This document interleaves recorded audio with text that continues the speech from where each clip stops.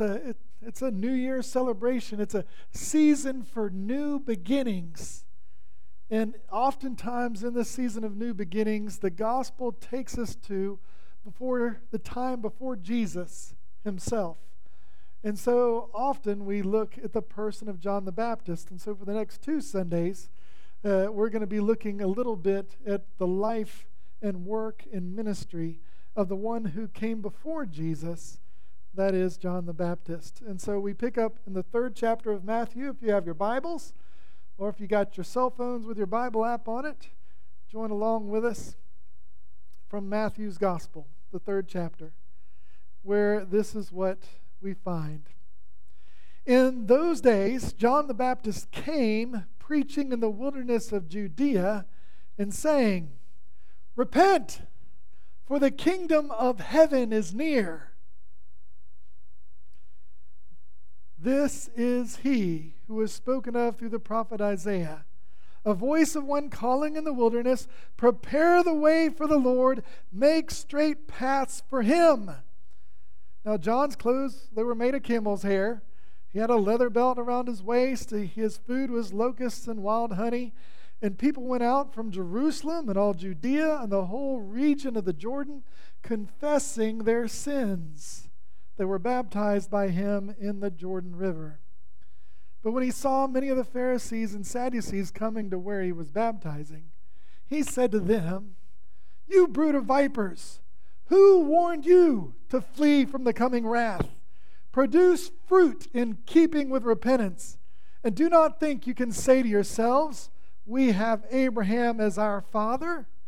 I tell you that out of these stones God can raise up children for Abraham. The axe is already at the root of the trees, and every tree that does not produce good fruit will be cut down and thrown into the fire. Now I baptize you with water for repentance, but after me comes one who is more powerful than I, whose sandals I am not worthy to carry, and he will baptize you with the Holy Spirit and fire. His winnowing fork is in his hand. He will clear his threshing floor. He will gather his wheat into the barn, burning up the chaff with unquenchable fire." This is the word of God for you and me, the people of God. Thanks be to God. You pray with me and for me. Come, Lord Jesus. May John the Baptist's words touch not only hearts in the past, but may his words be active in our hearts too, to help us sense where we need to be a part of your kingdom in deeper ways, where we need to surrender in deeper ways. So, Lord Jesus, help me lift you up. In Christ's name I pray. Amen.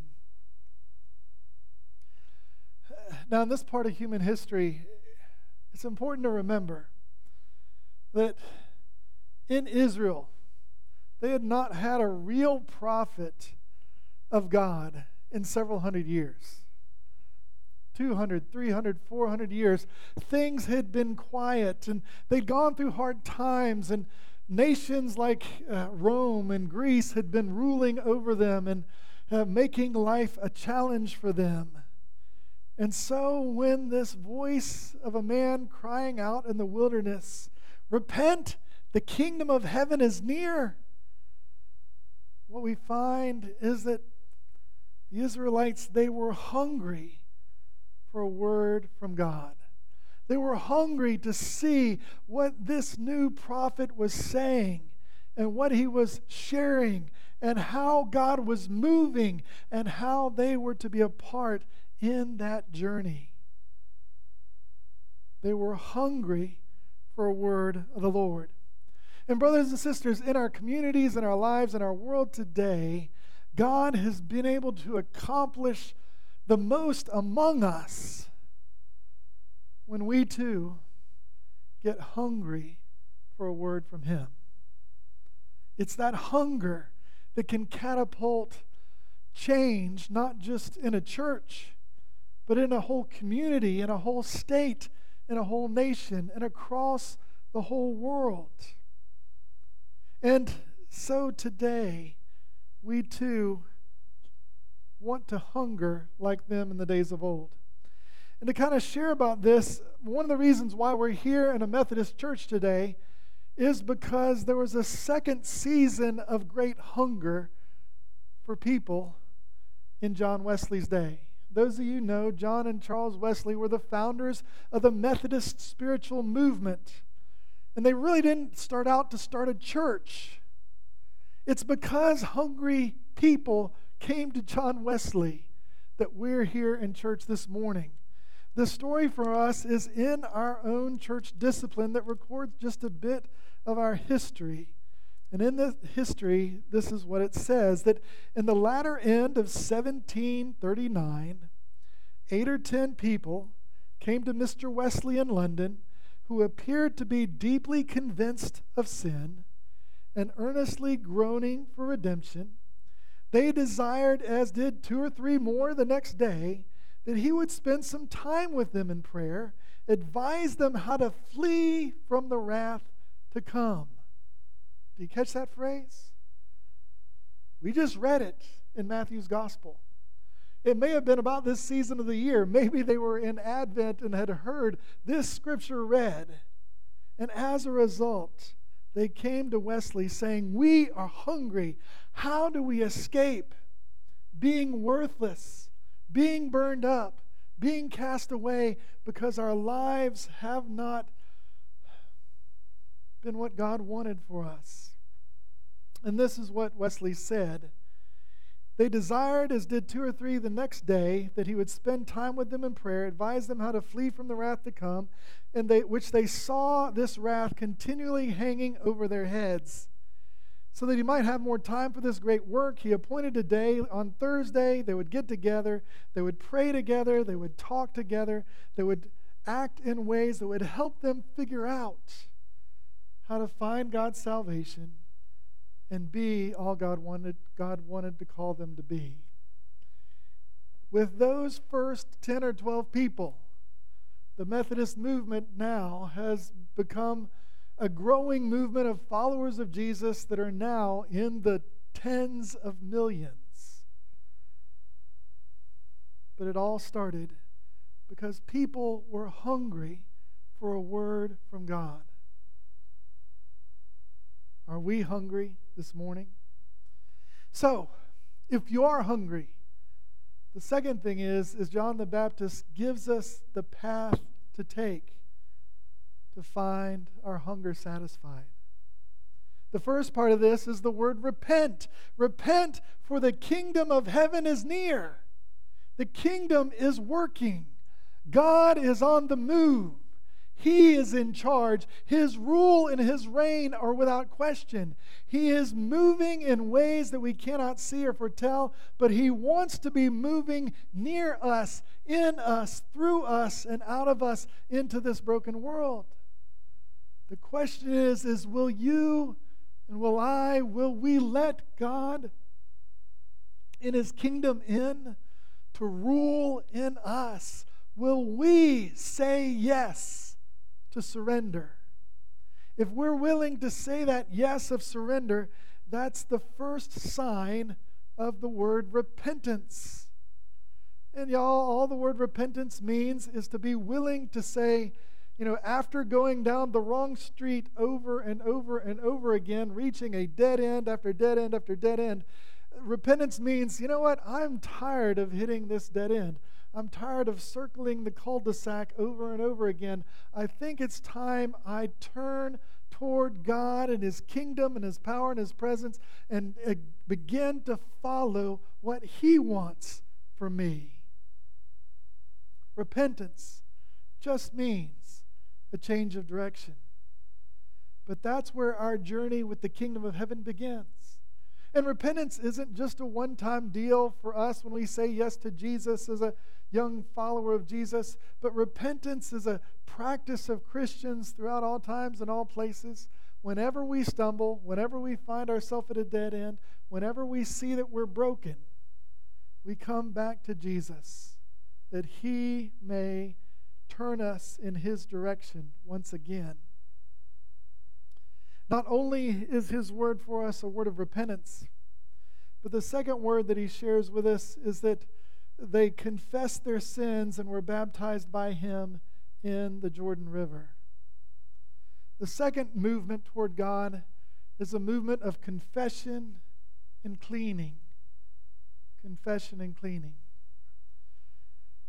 If you look at it throughout history, the times when God moves most in his power are times when his people are able to be honest about their own brokenness. When we're able to be honest about messing up. For instance, there was a move of the Holy Spirit back at my former seminary, actually across the street at the college, Asbury College, in the early 70s. And Robert Coleman recorded that in a little book called, I think, One Divine Moment or something like that. And in that book, he tells how during college chapel at Asbury campus in the early 70s, as they were leading chapel one day, they'd been praying for weeks, they'd been praying for months, but they came upon a moment where people just felt moved by the Holy Spirit to say, you know what? I've blown it. I've been doing things I shouldn't be doing. I've made a mess of my life, and I'm sorry. And one after other, people started coming forward and confessing. And God began to move on that college campus and other campuses in ways that the media eventually noticed and went there to find out what was going on in the weeks ahead. Whenever God moves, we have to come to a place where we see that we need forgiveness. Now, whether that's confessing to God or being open and honest with someone we love, those moments they're special and sacred moments, important moments in this journey. But as we confess, the good news is that we can be washed clean and set free. The third part of the journey is not just repentance and confession of sin, but it's the moment of baptism. Baptism is a washing, a cleansing, a realization that, you know what, I need a second chance. I need to be set free of the past so that I can move into the future. And there was no better way to do that than as John the Baptist began this holy washing that they already practiced in small ways in Israel. But he began to expand it and say this washing represents our desire to break from the past and to move in a new direction, the direction of the kingdom. And so today, it's just as important for us to remember our baptism. Or if we haven't been baptized, to say, you know what, it's time for me to break with the past. I want to be baptized in the name of Jesus so that I can have a chance to start a new life. Baptism is the beginning of our following Jesus journey. And then the last part he tells us about is that repentance must follow with fruit. Repentance must follow with fruit. That is, we can't just say we're going to do this. There needs to be a change in what we do. There needs to be a change in our life. There needs to be a change in how we talk and how we pray and how we treat our family and how we treat our neighbors and how we treat our coworkers.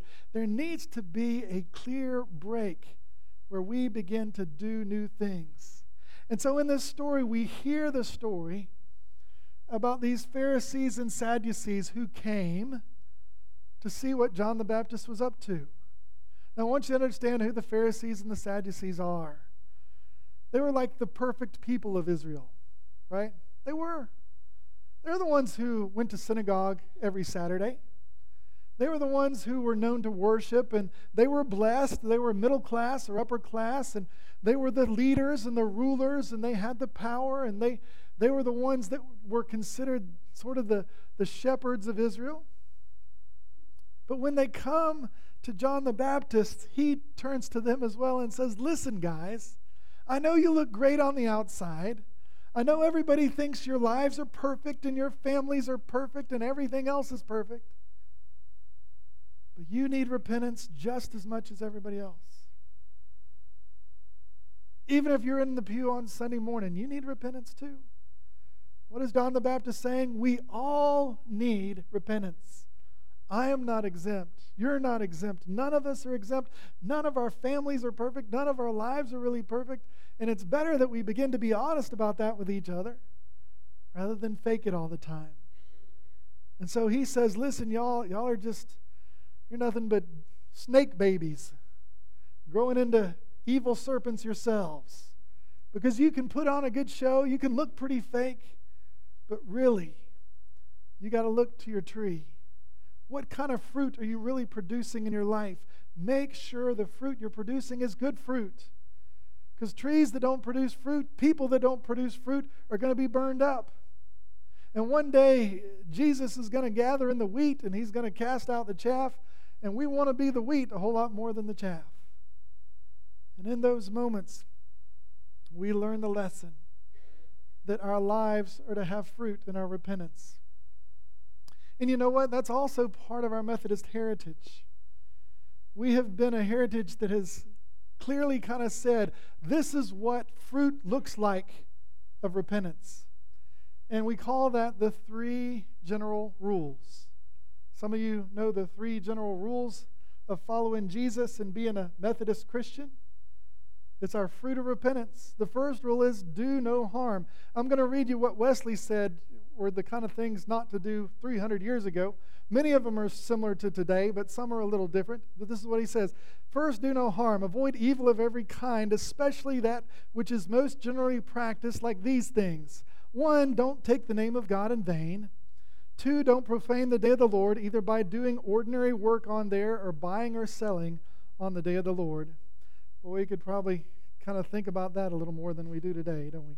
Anyway, drunkenness, don't buy or sell spirituous liquors. Don't drink them unless you need it for extreme cases. Slave holding, don't buy and sell slaves. I'm glad we gave that up, though we can still learn how to love our neighbors a little better than we have in the past. Fighting, quarreling, brawling, other going to law, suing one another, returning evil for evil, railing for railing, and using many words in buying or selling. Don't buy or sell goods that haven't paid the tax. Don't give or take things with unlawful amount of interest. Don't be uncharitable. Well, that unlawful amount of interest, I know there are a lot of pawn shops out there and a lot of other things out there that kind of take advantage of people. We got to think about that. Uncharitable, unprofitable conversation, particularly speaking evil of government leaders or of pastors and ministers. Doing to others as they should not do to us. Doing what we know is not for the glory of God, like putting on gold and costly apparel, by taking such diversions as cannot be used in the name of the Lord Jesus, by singing songs or reading books that don't help us get to know or love God better. Softness and needless self-indulgence, laying up treasure upon earth, borrowing without the probability of paying it back, or taking up goods without the probability of paying for them. It is expected of all who continue in these societies that they should continue to show evidence for their salvation. Secondly, the first one is what? Do no harm. Second one is do good.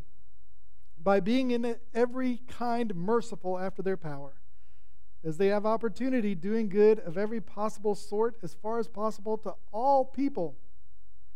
Do good to their bodies, the ability which God gives by giving food to the hungry, clothing the naked, visiting or helping them that are sick or in prison. Doing good to their souls by teaching, reproving, encouraging all that have any intercourse with, trampling underfoot the doctrine that says we don't have to do good things unless we're led to do good things. By doing good, especially to them that are of the household of faith and groaning to be. Doing good to those working with other Christians, blessing their businesses, other things like that. All possible diligence and frugality, that the gospel be not blamed, running with patience the race that is set before them, by denying themselves, taking up their cross daily, submitting to bear reproach for Jesus' sake, to be as filth and offscouring of the world, looking that people should say all manner of evil against us falsely for Jesus' sake. All right, so that's number 1, do no harm. Number 2, do good. Number 3, do the things God tells us to do. That is, worship God, support the ministry of the Word, either read or expounded, the supper of Jesus, family and private prayer, searching the Scriptures, fasting or abstinence. These are the rules of all our societies, of which we are taught of God to observe, even in His written Word, which is the only and sufficient rule of our faith and practice.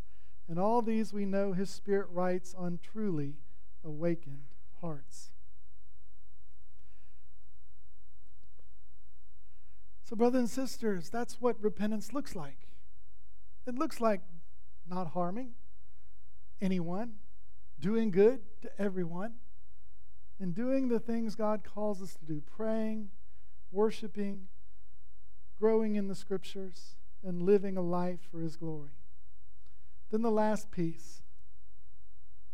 The last piece, he says, is something that John the Baptist couldn't do for him. Only Jesus could. And that is that Jesus would come bringing the Holy Spirit in fire. He would give us a gift that will help us choose the path of the kingdom. And that path is the presence and power of the Spirit to fill our hearts and lives, to shape us for His glory, to help us discern His will, to do what He wants us to do, to follow what He wants us to follow, to listen for His voice, to let Him guide our lives. I close with just kind of one final example of this, and it's a fellow story named Richard Maxson. Richard was a young man who was running down a dead end for his early ages in his 20s. He loved to party. He would party all week long. And he would try not to get in too much trouble, but he still got in plenty.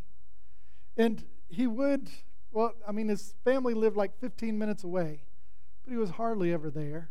And when he was there, he didn't want to be there. He wanted to be somewhere else.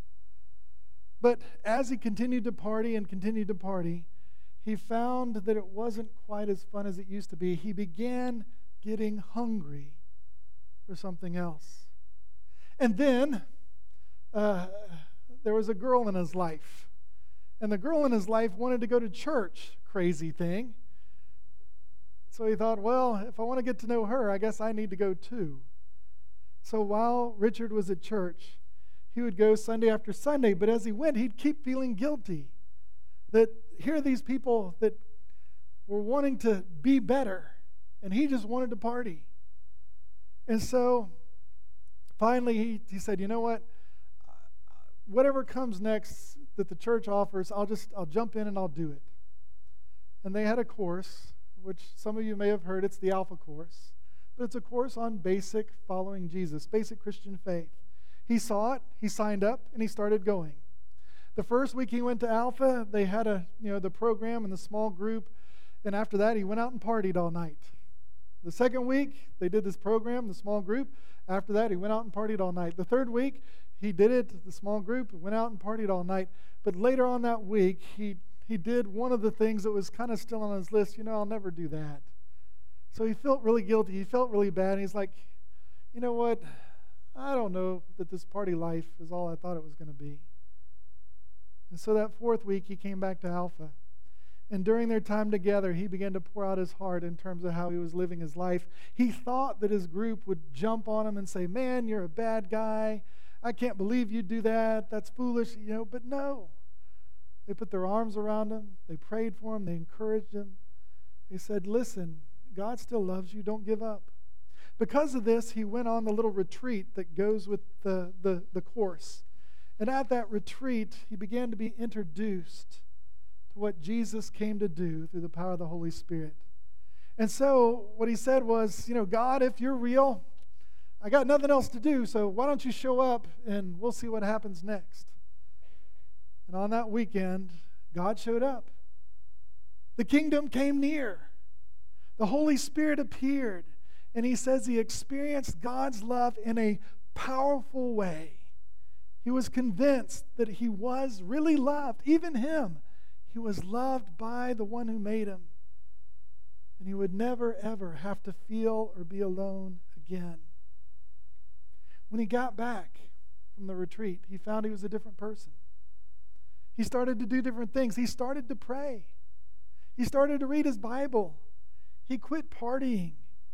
He started to enjoy hanging out with his family. And you know what? His little brother noticed it the most. His little brother came up to him and said, listen, I don't know what's happened to you. All I know is whatever has happened to you, I want to have too. So his little brother went on the next Alpha course and began to follow Jesus too. After that, he began to find his calling. It started out by, he didn't want to pay for a barber to cut his hair, so he'd cut his own hair. But as he cut his own hair, people would say, I like your haircut. Who did it? Oh, I did it. Oh, well, can you cut my hair? So he started cutting people's hair. Then he got trained to cut people's hair. He figured, I probably really ought to know what I'm doing when I do this. And one of the things that the training said is don't talk about faith, don't talk about politics. But in his ministry, God kept bringing him people, and they'd talk about what's going on with their lives this week. And he would just keep bringing up how Jesus had changed his life. Brothers and sisters, this is what the kingdom does. This is what it looks like. And here we see in Richard's life that hunger for something more. We see the willingness to break from the past and become someone new. We see a life that begins to take hold in ways that he chooses different way of life than he did before. And the Holy Spirit begins to make him into a new person. And this is good news. And this is for us. And so this morning as we come to communion, this is our time to say, Lord, where do I need to change directions? Where have I gotten off course? Where have I not listened to you? Where am I not obeying you? Where is there pride in my heart? Where am I not being kind and generous to others?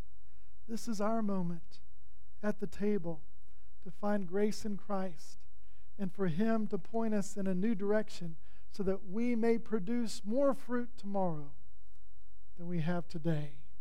In the name of the Father, Son, and Holy Spirit, Lord, let it be. Amen. Let's pray. Heavenly Father, I thank you for your goodness and mercy today. Let your Holy Spirit come, touch, and fill our hearts and lives. And Lord, if anyone's here who just is convicted and feels like, you know what, I feel like I'm at a dead end today. Lord, whether they're here or online, help them begin to offer to you their heart and life in a way that will help them turn in a new direction. Experience your forgiveness. Be filled with your grace.